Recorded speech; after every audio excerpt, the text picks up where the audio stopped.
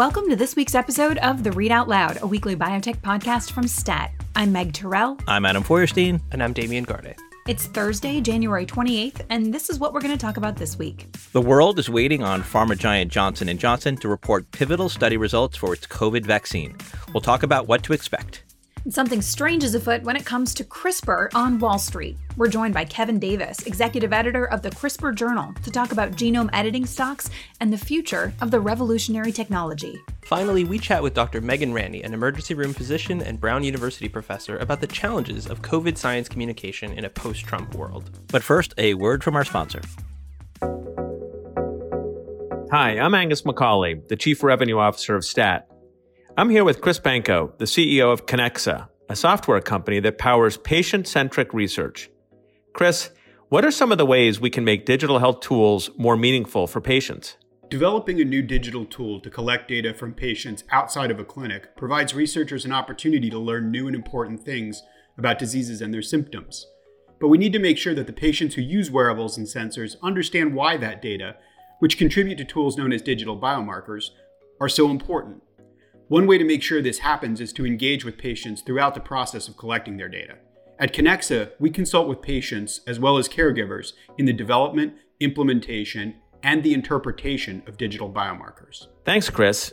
For more information, visit connexahealth.com. That's KONEKSA health.com.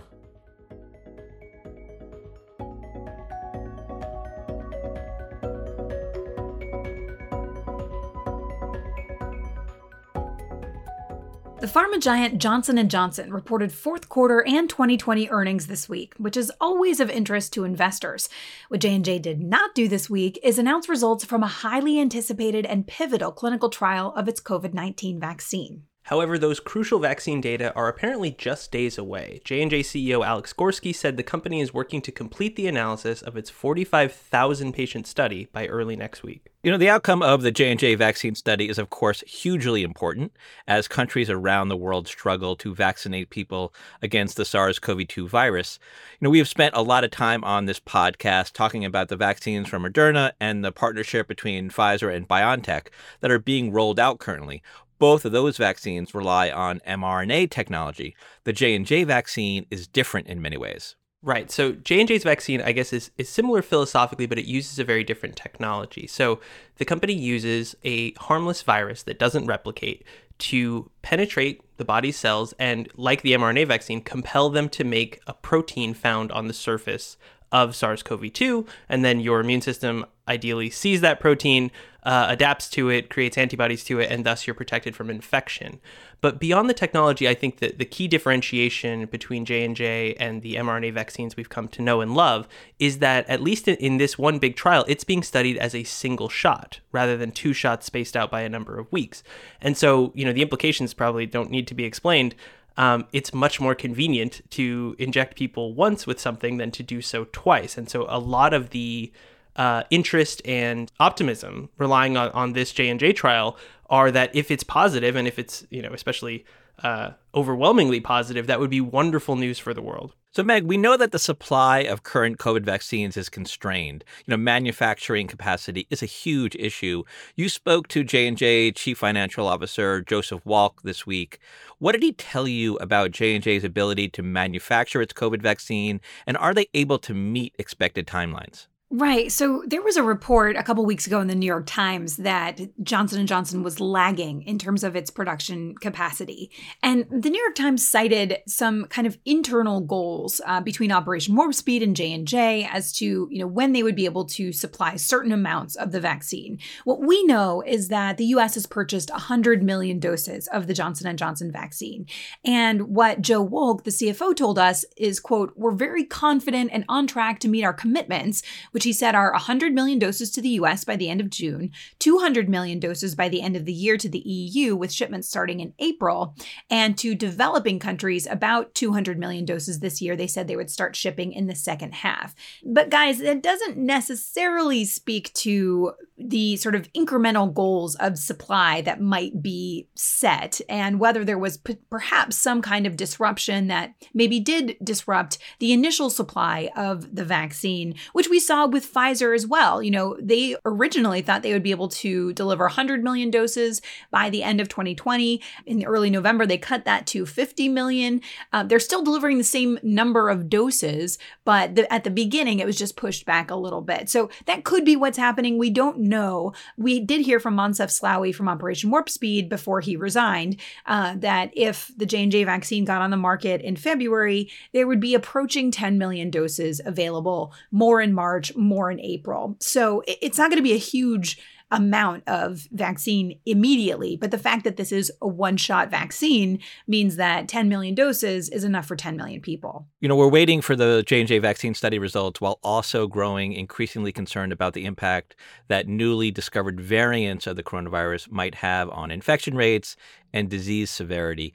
Damien, what did we learn this week about the ability of the Pfizer and Moderna vaccines to protect people against the coronavirus variants? So the news is good with nuances. So according to lab studies in which basically the blood of people who've been vaccinated is put up against these variants of SARS-CoV-2, we learned that, a common one that appears to be more virulent than others, called B.1.1.7, the vaccines appear to protect against that just as well as they do the sort of classic COVID-19, I suppose, that we already know. A second variant called B.1.351, the story is a little bit different. Looking at some lab research that Moderna put out this week, their vaccine is less potent at, generating neutralizing antibodies that can stop that variant. But having looked at all the data, Moderna believes that it's still protective, meaning that if you receive 2 doses of their vaccine, you should still be safe from a symptomatic COVID-19 infection of that viral variant. But, this all comes with the caveat that these are lab studies. This is not a clinical trial. And also that we seem to be discovering new variants faster than we can run these studies. There's another called P1 that appears to be even more infectious than not only the original virus, but also some of the variants that we've seen since. That data is still emerging. So I think one of the takeaways from this week is it's good that the vaccines we have appear to be able to withstand the changes to the virus. But the pace at which we're discovering changes to the virus suggests that this is going to be something that has to be top of mind for scientists and for the companies making these vaccines, presumably for months, if not years to come. And Meg, what did J&J say about its vaccine study? It's being run globally. And what could it tell us about these variants? So this is just incredibly fortuitous timing, really, with the fact that Johnson & Johnson ran this trial not just in the United States and in North America, but also in South Africa and also in Brazil, among other countries, where these variants are circulating. And it was Antonio Regalado at the MIT Tech Review who first pointed this out in just a really fantastic story, that the fact that the trials are run in these places, and in particular, South Africa, where that B.1.351 variant has been in circulation, could mean that Johnson & Johnson has real-world data on how well a vaccine that is designed around the original spike protein from the virus first isolated from Wuhan, China, how that kind of vaccine actually works in protecting people against the B.1.351 variant, perhaps because they also ran the trial in Brazil against the P1 variant.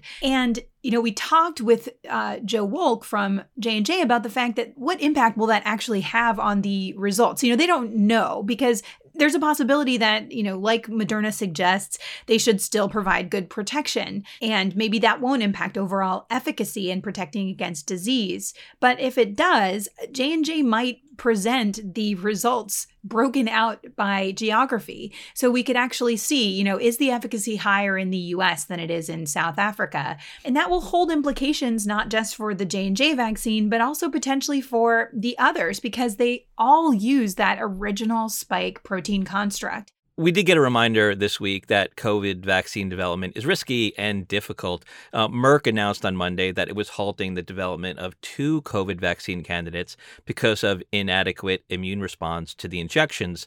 This was a fairly stunning setback because Merck is, one of the most successful vaccine developers in the industry, and the technology that it was using to develop those COVID vaccines had been used successfully in the past against other viruses. So I guess, no pressure, J&J. Merck is in such an interesting position because they are the storied and, really successful vaccine developer. I mean, of all the childhood vaccines we have, a great proportion of those come from Merck and from one guy in particular, Morris Hilleman. But Ken Frazier, the CEO of Merck, came out sort of back in the spring saying it was irresponsible of companies and scientists to be talking about developing a COVID vaccine in such short timelines. And, it turned out that it could be done. And Merck was sort of left in this strange position of being behind. It turned out that the immune responses they generated just were inferior both to natural infection and to the vaccines that are already available. It's just such an interesting position for Merck to be in. We should note, though, they are still developing drugs for COVID, and there are a lot of eyes focused on what they're going to deliver there.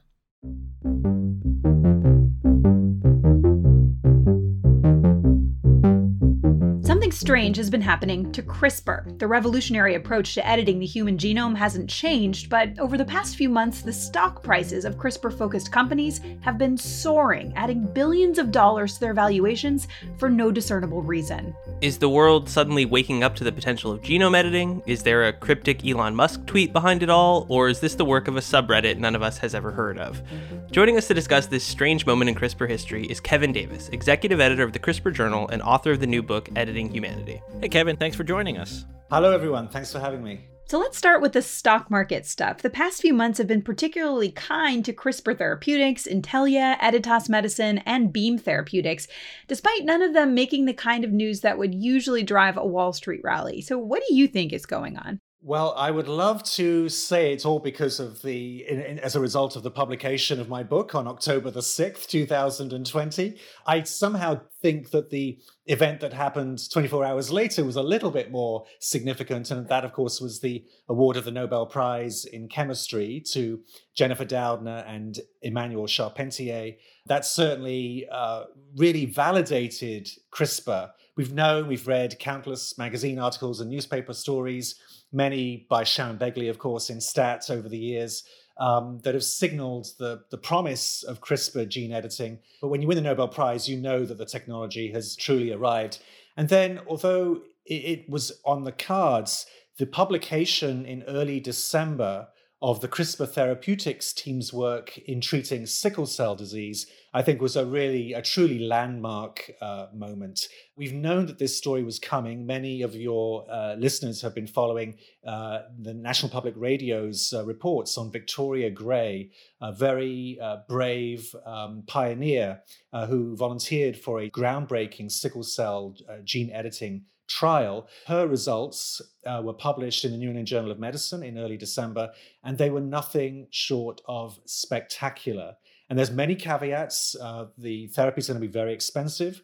The number of people in this trial is really just one reported at the moment. But we have a paper coming out, a review of this work coming out from Fyodor Urnov in the next issue of the CRISPR Journal. He says the results were borderline utopian. The praise doesn't get much higher than that. So with all of those caveats in mind, in addition to obviously the revolutionary potential of some of this stuff, do you think that the Wall Street aspect of this is sustainable? Can these companies possibly continue to carry these multi-billion-dollar valuations as they work through what are likely going to be the ups and downs that come with early-stage science? I think it's probably fair to say, and I'm not pretending that I'm an expert on the commercial side of this, that the prices have probably overshot, and I think there's been a correction in the last week or so as a result of that.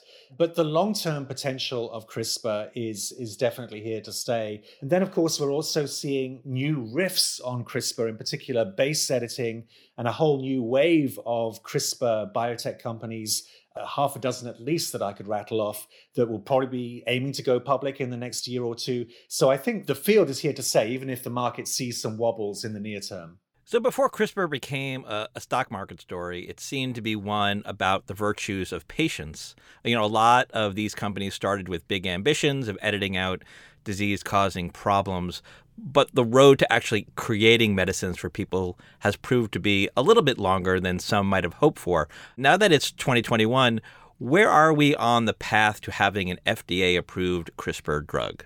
It's still going to take several years, I think, before we get to that point. The work that was just published on Victoria Gray in the sickle cell trial is spectacular, but expanding that to other patients and building up the numbers and the evidence to get this to the point that the FDA is going to approve this is probably several years down the road. The other trials are just getting into the clinic. So again, you've already got to do the clinical trials, and CRISPR is a magical technology, but it can only do so much. You still have to do the hard work in the clinic. So as we briefly mentioned before, you are the author of Editing Humanity, The CRISPR Revolution, and the New Era of Genome Editing, which was published late last year.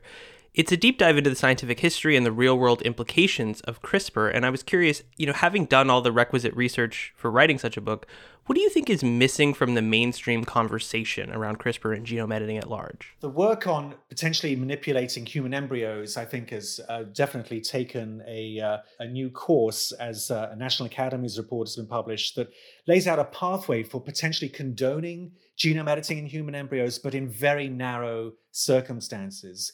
And we know from some work that's been recently published and some other preprints that are online that trying to do gene editing in human embryos is a scandalously hairy proposition. I know that some researchers thought they could get this to work effectively, but the amount of mishaps and rearrangements that seem to occur even at the gene that you're trying to target suggests that there's a lot more basic research that needs to be done before this is ready for prime time. So in his New York Times review of your book, which by the way calls it deeply researched, but with breezy prose, which is not an easy combination as all we science writers and reporters know, Carl Zimmer focuses on CRISPR's place amid this pandemic, writing, quote, "If CRISPR is indeed a miracle of our age, it seems in this time of carnage to be an impotent one." Do you agree with that? And what role has CRISPR played in this pandemic? Yeah, I think that was a little harsh, but as I say, CRISPR can do many things, but no one is or should be presenting it as a panacea for every medical ailment that's affecting humanity. CRISPR is showing a lot of promise in tackling COVID-19, particularly on the diagnostic front. Many of your listeners will know that some of the pioneers in the CRISPR world, Jennifer Doudna and Feng Zhang at the Broad Institute, have co-founded companies that are making fantastic strides in developing rapid, affordable diagnostic tests for a variety of infectious diseases, including COVID-19. So those platforms are rapidly being turned to providing tests for the SARS-CoV-2 virus. Whether that is going to be available or prepared enough in time to make a meaningful impact in the diagnostic effort that's ongoing for COVID-19, I think is probably a long shot. But the work that's being done now is going to be very beneficial when the next pandemic hits, because the same tools and technologies and platforms are easily going to be switched and adapted for whatever new virus threatens humanity. So, Kevin, your book starts with the story of He Jiankui, the Chinese scientist who shocked the world in 2018 with the news that he had edited the DNA of human embryos, and those babies were actually born. We haven't heard as much either about He or those babies in recent months.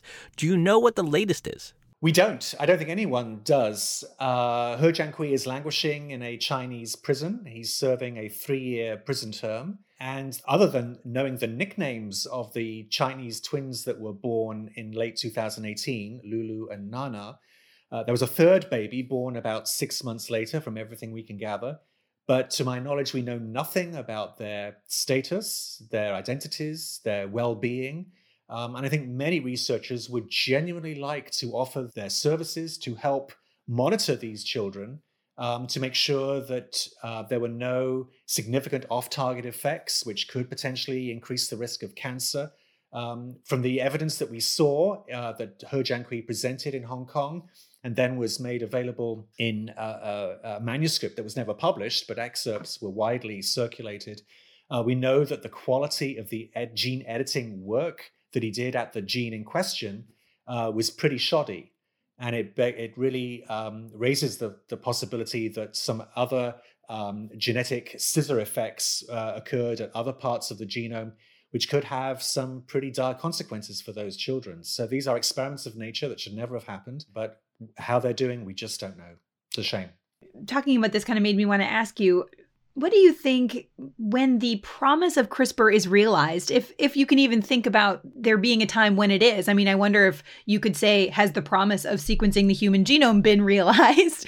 But if and when you sort of reach that point, what will CRISPR have accomplished? Do you think? How much will it have really changed our world? I still think there's a very high ceiling for CRISPR. I'm using air quotes when I say CRISPR because the CRISPR gene editing platform is giving rise to many iterations. People talk about base editing as CRISPR 2.0, and there'll be a 3.0 and a 4.0 in the coming years. I've absolutely no doubt. The beauty of base editing is that you're performing precision chemistry on the genome. And as a former geneticist by training, literally gives me goosebumps.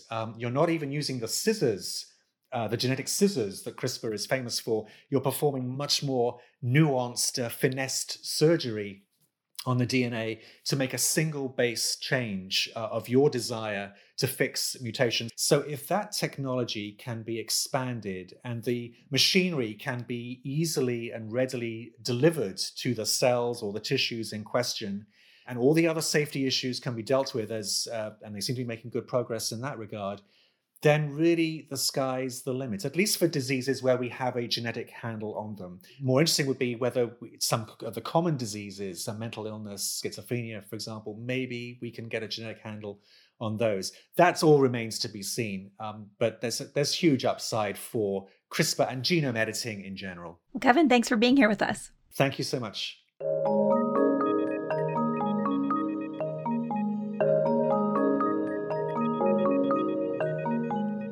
Before 2020, the biggest debates in science communication were often about balancing hope and hype when it came to novel discoveries. The COVID-19 pandemic introduced a new dynamic as scientists rallied to dispel misinformation that was frequently coming from the most powerful people in the world. Yeah, that seemed to unite scientists who might otherwise disagree about actual science, but it also substantially increased the number of people tuned into these conversations. Now, with a new administration promising a return to something like normalcy, what will the future of public scientific debate look like? Joining us to talk about it is Dr. Megan Ranney, an emergency medicine physician and associate professor at Brown University. Dr. Ranney, thanks for joining us. Thanks for having me on today. So, Dr. Ranney, as someone doing this communicating along with your day job of actually taking care of patients, what do you feel like things were like through most of 2020 out in the sort of science communication sphere? 2020 was the most unusual year I've ever experienced in science communication. Over the last decade, many of us in medicine and public health have become increasingly involved in translating our work into something that the public can relate to, whether it's around firearm injury or around access to healthcare or around the opioid epidemic. We've become public voices, talking about what we see and what the science says, and sharing that with the public. But in 2020, we weren't just trying to share the things that we cared about. We became critical voices for the public because the public voices we normally would have trusted were so untrustworthy. And how do you see that changing now? It's a great question. For the past year, we've been united in fighting against misinformation and for the value of science and public health. With the advent of an administration that once again believes in science and administration, one of the things that we're seeing is a little bit of a decrease in that urgency, but also a reemergence of some, for lack of a better word, arguments or internal debates that normally happen behind closed doors, but now are happening out in public. I think it's kind of neat that folks get to see the science get made in real time, but the worry is that it can be confusing and that these attacks can sometimes get awfully personal. So you mentioned this before, that scientists spent a lot of the past year combating deliberately misleading information about the virus or about the vaccines meant to prevent it, and that, there's maybe this return to normalcy in public communication that can follow. But I'm curious, moving forward, is there a way to stop or limit the spread of outright lies without stifling the healthy debate and dissent that, as you mentioned, is so integral to the scientific process? There is sometimes a role to not censoring or canceling voices, but to making sure that there is fact-checking out there. We know from our scientific research that myths and untruths, even if debunked, are likely to be remembered. And so those things that are blatantly false, just as we retract them from medical journals, we have retracted the false publication that linked vaccines to autism. That is not true, right? And we've taken it out of the journals. Similarly, there may be statements that we need to take back sometimes or limit their availability on social media. Sometimes when it's deliberate misinformation or it just turns out not to be true, that's kind of a black and white situation. But there seems to be, and this was really, throughout 2020, so not a new phenomenon, but what about those gray area folks and getting things wrong or just kind of being in a gray area or overselling something? I just wonder, how should we and, people trying to consume all of this information approach just trying to figure out who to trust? I think it's a really difficult question, and the folks with the most followers are not always the folks who are most trustworthy. I think that there are people who've gotten an unnecessarily bad name or an unnecessarily good name. One of the things about this pandemic is that information is coming out so quickly that it's easy to make unintentional mistakes. And I know that I've made mistakes on Twitter and have either written mea culpas or have deleted the tweets that I wish that I hadn't put out, simply because we were moving too fast. As to which experts to trust, that's always the million-dollar question. I think trust people that provide citations, trust people that don't attack other people. That's usually not the greatest sign. Keep your thinking hat on. Easier said than done, and I feel like sometimes that's something that conspiracy theorists say, but to take everything with a grain of salt and also know that no one is perfect. So one of the other really important issues that you've been focused on since the dawn of the pandemic is personal protective equipment. And you co-founded a group called Get Us PPE to try to help alleviate the shortages for healthcare workers and now for many other communities as well. So I was curious, what does the PPE supply look like right now? Are doctors still being asked to reuse respirator masks, for example, or making use of plastic bags to protect themselves? So the first thing I'll say is that this is actually a great example of the translation of science into public health and into the public sphere. We had science very early on, basic data that showed us that we weren't going to have enough PPE, and it wasn't listened to. Many hospital systems across the country have managed to source adequate, not fully sufficient but adequate PPE for their workers, with a caveat that most of us are still reusing N95s. What we're seeing at Get Us PPE is that, however, there's a large segment of healthcare that has been left behind. Over 95% of our requests for donated PPE are now coming from non-acute care facilities. So we're not getting so many requests from hospitals anymore like we were, in the early stages of the pandemic. More than 50% of our requests were from hospitals. Now we're getting requests from nursing homes, home healthcare workers, clinics, places that aren't affiliated with those big organizations that can purchase these large amounts of PPE. So the PPE crisis is still very real, but it is real in a way that highlights the structural inequities in our society. We had the CEO of Prestige Ameritech on CNBC this week, one of the big domestic manufacturers of N95s. And he said that they have a surplus of 5 million N95 respirators they make every month that hospitals aren't asking for. And there seemed to be a disconnect. Do you think that could be a function of cost? And should it be changed? Would it be safer to get a new N95 every day or however often you're supposed to? Yeah, so in normal pre-pandemic times, I would have had a new N95, not just every day, but for every patient. And what I think that we're seeing in some of these reports from manufacturers that they have excess capacity comes back to some of the major issues that we've highlighted since the beginning, which is that without price supports from the federal government, the people who are in need of PPE still can't pay the elevated prices And those who have money are going to find ways around the system. So there is a supply-demand mismatch where there are people that still have demand and can't meet it because they can't buy in the quantities or at the cost that it's being offered at. Well, meanwhile, the suppliers may have quote-unquote extra that's not getting out. In many ways, it's similar to the vaccine crisis. Well, this past year has showed us so much about how we as a country respond to a pandemic. And here in the U.S., for the most part, it's gone pretty badly. But there were bright spots in how quickly really effective vaccines were developed, for example. 2 questions. What do you hope will change as a result of our experiences with COVID? And what do you actually expect will change as a result? I have tremendous hope that the year ahead is going to be so much better than the year behind us. There are a lot of unknowns out there. There are all of these new variants that we're identifying with greater and greater speed, unfortunately, which may change the trajectory of the pandemic. But we have vaccines. We now have an administration that believes in science. We're going to have the data infrastructure and the logistics system set up to fix many of the problems that we faced over the past year. But I also have concern that we're going to get through the pandemic. Everyone's going to take a deep breath and say, oh, good, we don't have to worry about public health and health anymore. We're no longer in the midst of the pandemic. And forget that it was that lack of attention and lack of investment that got us here in the first place. The reason why the pandemic is so out of control in our country and in a few other countries across the world is because we have persistently underfunded public health, ignored issues of equity, and ignored some of those basic structural factors, not just, of course, income inequality, racism, et cetera, but also structural factors like information technology systems, having an adequate public health workforce. Those infrastructure structural issues, if we don't address them now, will set us up for a repeat failure when the next infectious disease pandemic comes, and will set us up also for continued loss of life from the non-infectious disease epidemics that have continued unabated and unnoticed during COVID-19. We know that opioid overdoses are going up. We know that gun homicides are going up.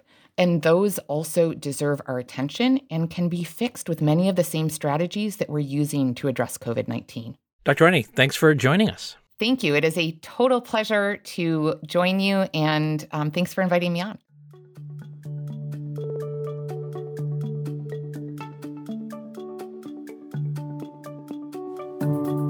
Before we go, we wanted to share the exciting news that we are welcoming a new podcast to the Stat family. So by popular demand, we are launching the First Opinion podcast on February 17th. Each week, Stat's First Opinion editor, Pat Skerritt, sits down with star contributors who have compelling perspectives on the people, issues, and ideas that are shaping health, medicine, and scientific discovery. Here's a little eavesdrop. I have so many questions for you. When you're with a patient, are you sometimes thinking, this would make a great essay? Situations that really challenged me the most were those that were fraught with so much ambiguity and uncertainty. Welcome to the First Opinion podcast. I'm Pat Skerritt, the founding editor of Stat's First Opinion. So I'll just segue to a different question. That would be great, thanks. Each week on this podcast, I'll take a deeper dive with First Opinion authors into topics they've recently raised. Biotech insiders, healthcare providers, researchers, and others with interesting or illuminating or provocative pieces to share about the life sciences writ large. You'll be able to hear our first episode with Dr. Jay Baruch this February. Your name would come up as someone that they read and admire. I don't know about that. Yeah, I think so. Follow the First Opinion podcast on iTunes, Spotify, or SoundCloud to listen in each Wednesday morning. And to learn more about this podcast, go to statnews.com/The First Opinion Podcast.